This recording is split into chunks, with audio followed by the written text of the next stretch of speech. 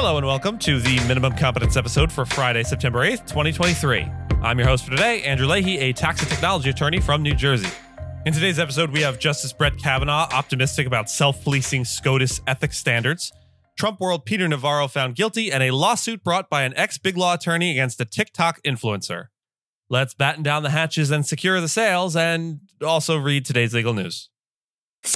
On this day in legal history, September 8th, 1974, President Ford pardoned President Nixon, or former President Nixon, establishing the doctrine of, we haven't held our elected leaders accountable to this point, and we sure as heck aren't starting now. So on this day in history, we revisit September 8th, 1974, when President Gerald Ford issued Proclamation 4311, granting his predecessor, Richard Nixon, a full and unconditional pardon for any crimes he might have committed during his presidency, particularly concerning the Watergate scandal.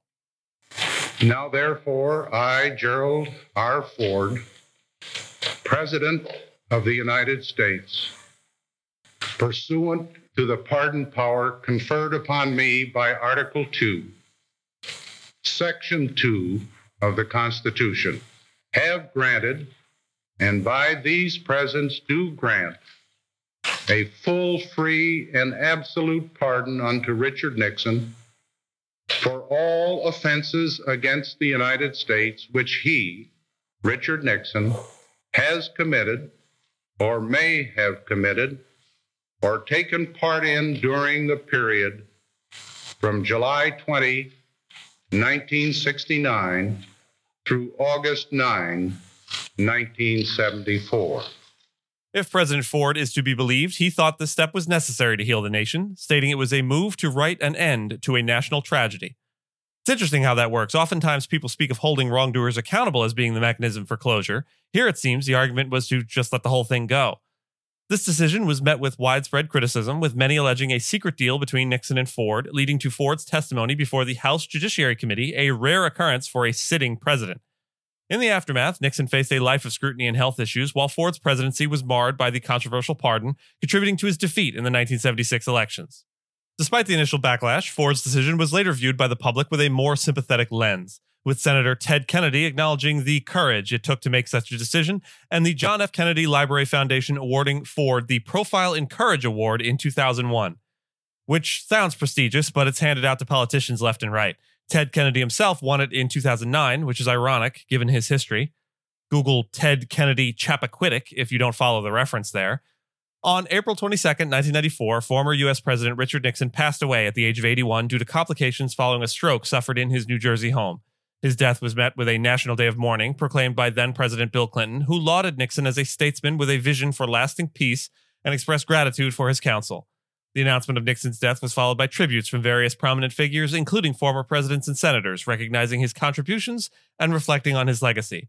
He was given a state funeral and is buried next to his wife in Yorba Linda, California. Justice Brett Kavanaugh recently expressed optimism that the U.S. Supreme Court will soon take significant steps to enhance its self-regulation concerning ethics. During an event in Cleveland, he echoed Chief Justice John Roberts' earlier statements about the court's commitment to addressing these issues. Kavanaugh emphasized the justice's dedication to upholding the institution's integrity and fostering respect among the American populace, despite potential disagreements over their rulings. The discussion comes amidst growing criticism of the court for perceived ethical violations. While Democrats advocate for a binding ethics code for justices, some members of the court argue that Congress lacks the authority to enforce such regulations on an independent governmental branch. Justice Elena Kagan revealed that the justices are contemplating self-imposed ethics guidelines, acknowledging diverse opinions among them. Recent reports have spotlighted Justice Clarence Thomas for not disclosing financial benefits received from Republican donor Harlan Crow, and Justice Sonia Sotomayor's staff encouraging institutions to purchase her books during her appearances. Furthermore, Kavanaugh suggested that the court should consider more cases in the upcoming term, aiming for around 75 cases, a significant increase from recent years. He also criticized the trend of crafting judicial opinions with potential social media reactions in mind, urging judges to maintain the gravity and respect inherent in the judicial process. We should, of course, keep in mind the fact that Brett Kavanaugh himself has been credibly accused by 3 women of assault. The legal troubles for Peter Navarro, a former advisor to Donald Trump, began in earnest when he was subpoenaed by the House Select Committee on the January 6th attack on February 9th, 2022, to provide documents and testimony regarding the Capitol riot. Despite the subpoena, Navarro refused to comply, publicly defending his noncompliance in media appearances. He claimed that Trump had invoked executive privilege on his behalf, a claim that lacked substantiating evidence and was further undermined as President Joe Biden, who had the sole discretion to assert such privilege, did not do so for Navarro. Navarro's refusal to adhere to the subpoena led to a contempt of Congress charge, which was followed by an indictment on 2 counts by a grand jury in June of 2022. Each count pertaining to noncompliance with document production and testimony subpoenas carries a potential 1-year imprisonment sentence.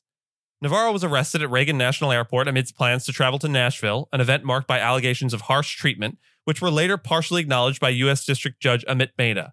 Navarro's legal defense centered around the assertion of executive privilege, a claim he stated was made at the behest of Trump. However, Judge Mehta rejected this defense in January of 2023, highlighting Navarro's failure to provide any evidence supporting Trump's directive to invoke the privilege, a stark contrast to other advisors like Mark Meadows and Dan Scavino, who produced letters from Trump instructing them to assert the privilege. Navarro's attempts to dismiss these charges and argue against the procedural validity of the subpoena were also rejected by the court.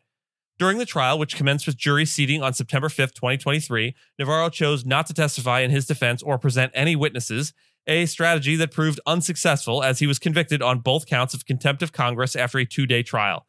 The conviction, which mirrors that of another ex-Trump aide, Steve Bannon, from the previous year, leaves Navarro facing potential imprisonment of up to a year and a fine of $100,000 for each count, with sentencing scheduled for January 12th of 2024.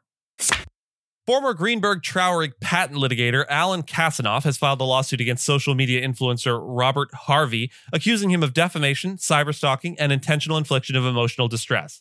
The lawsuit, which seeks over $150 million in damages, alleges that Harvey's videos on platforms like TikTok, where he has over 3 million followers, portrayed Kavanaugh as an abusive spouse and father, leading to his job loss and financial downfall.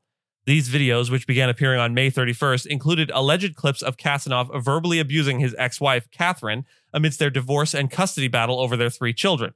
Kavanaugh insists that Harvey disseminated misleading videos recklessly, disregarding the truth.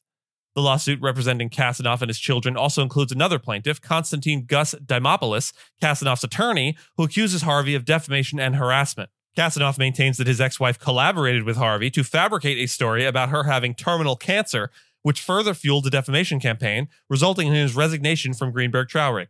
The firm has established a trust fund for Kavanaugh's children following his departure, and the case is ongoing.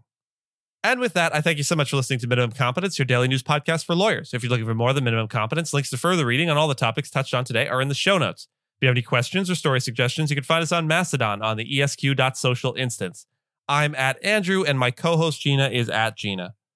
The views, thoughts, and opinions expressed in this podcast are those of the host and do not represent those of any organization we may be affiliated with. Nothing here should be construed as legal advice because it is explicitly not legal advice. Reviews go a long way towards helping new listeners to find our show. If you have a moment and can leave a rating or review on your podcast player, we'd appreciate it. And if you know someone that might be interested in a story we cover, consider sending them the episode. Minimum Competence is available at minimumcomp.com and wherever you get your finely crafted podcasts. If you haven't checked out the website in a while, give it a look. There are complete transcripts and resources for each episode and its corresponding segments, as well as an opportunity to receive new episodes in email newsletter form should that happen to be your jam. All of the links to stories we cover will also be available on links.esq.social, which is our link aggregator in the Fediverse. We'll see you back here on Monday, and until then, remember, the best revenge is massive success.